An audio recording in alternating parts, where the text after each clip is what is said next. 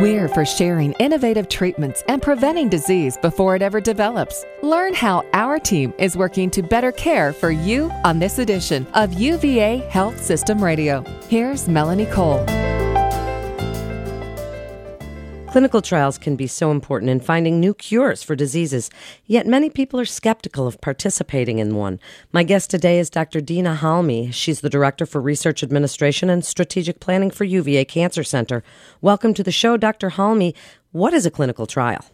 Good afternoon, Melanie. Thank you for having me on. A clinical trial is really just a research study that involves people, and the study will explore whether a medical approach or treatment or device is safe and effective for humans. So really a great way to think about it is that all of the current treatments for breast cancer, such as Herceptin, aromatase inhibitors, tamoxifen, radiation, all of the things that we do right now to treat breast cancer patients were studied in several clinical trials.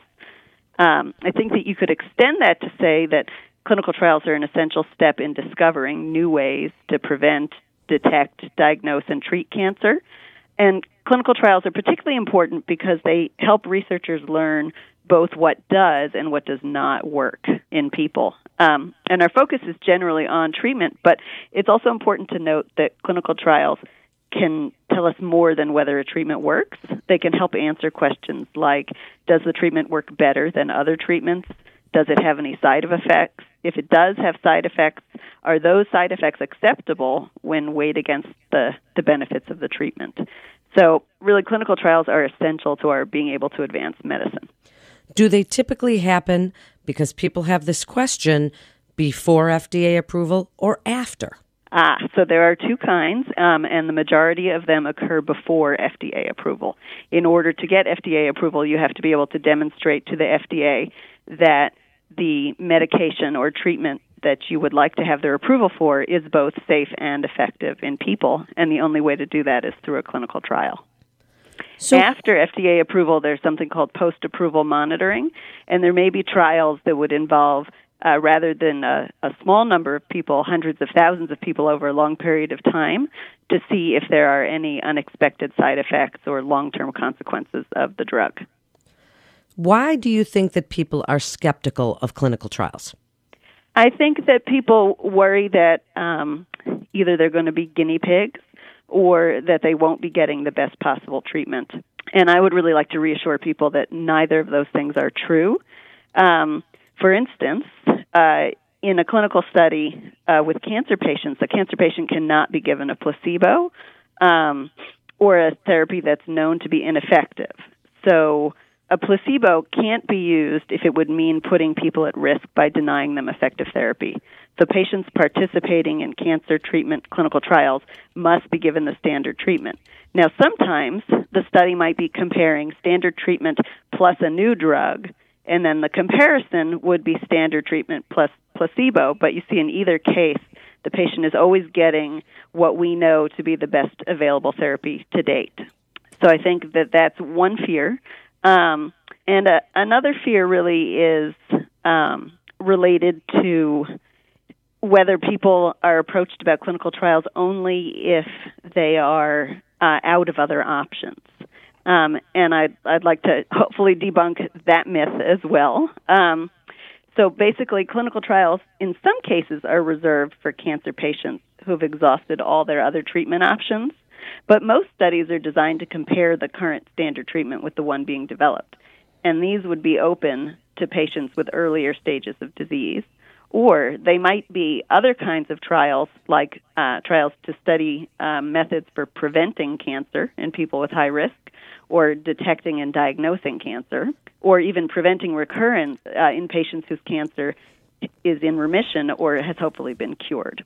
And then there's a whole area of clinical trials, which I think is increasingly appealing to patients to participate in, which is improving the quality of life of cancer patients and survivors, particularly because many of the treatment regimens for cancer are so difficult for patients in the process of being treated. And I'm glad that you pointed out that they're not just for people who have no other options. And let's bust up a few more myths.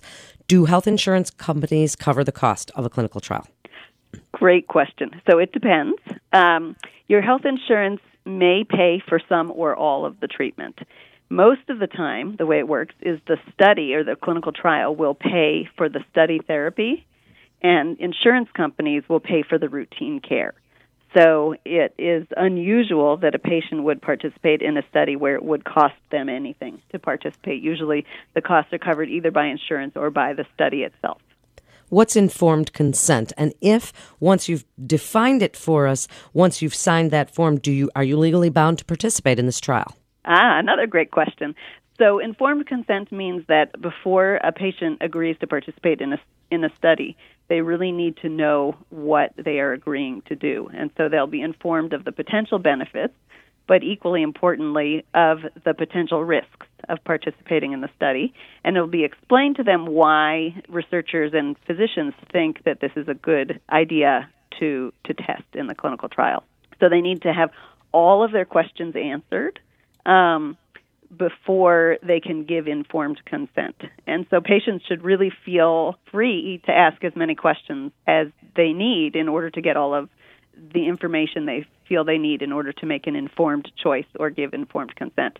However, once a patient gives informed consent, they are in no way bound to maintain being in the study.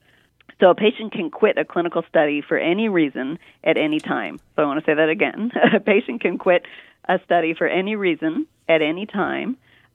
Just because they don't want to anymore is totally sufficient, and this will not affect the quality of care that they receive if they decide to withdraw from a study or if they decide not to participate in the first place.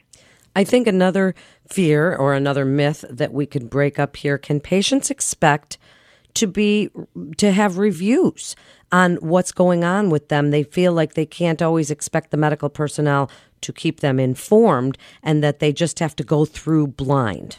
So I think that is also a myth. I think that the same way any patient who's receiving medical care of any kind should feel empowered to ask their care providers what's going on. The same is true for patients participating in clinical trials.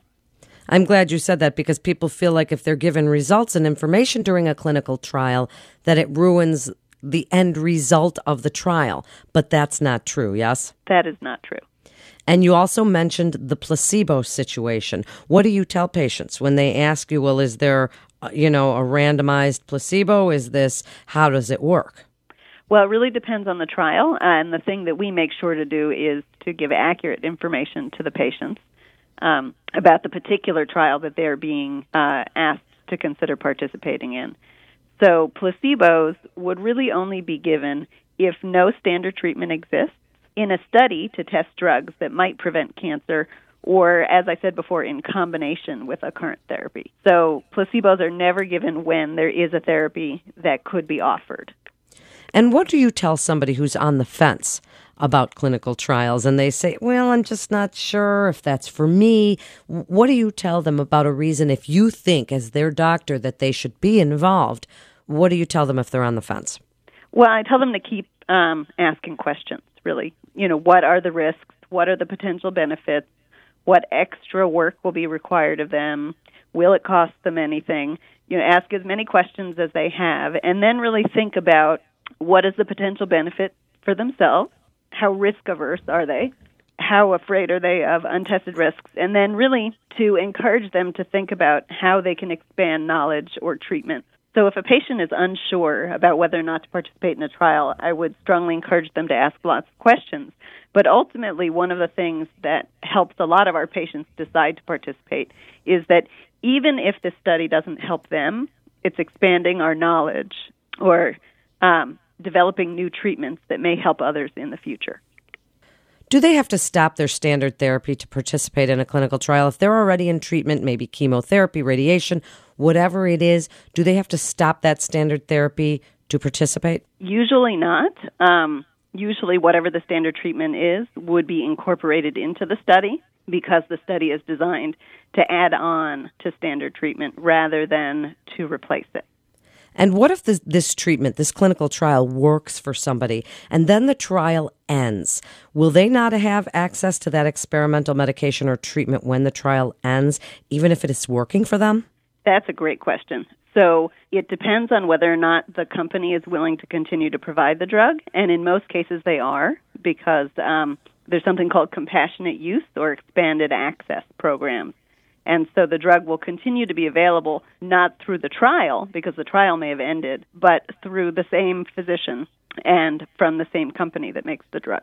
And in just the last few minutes, Doctor, please just wrap it up for us about clinical trials, what you want people to know and why they should look to UVA Health System Cancer Center for their care. Well, I think the most important thing is for people to remember that many of the wonderful treatments that we have available today are all dependent on the fact that other patients in the past were willing to participate in clinical trials.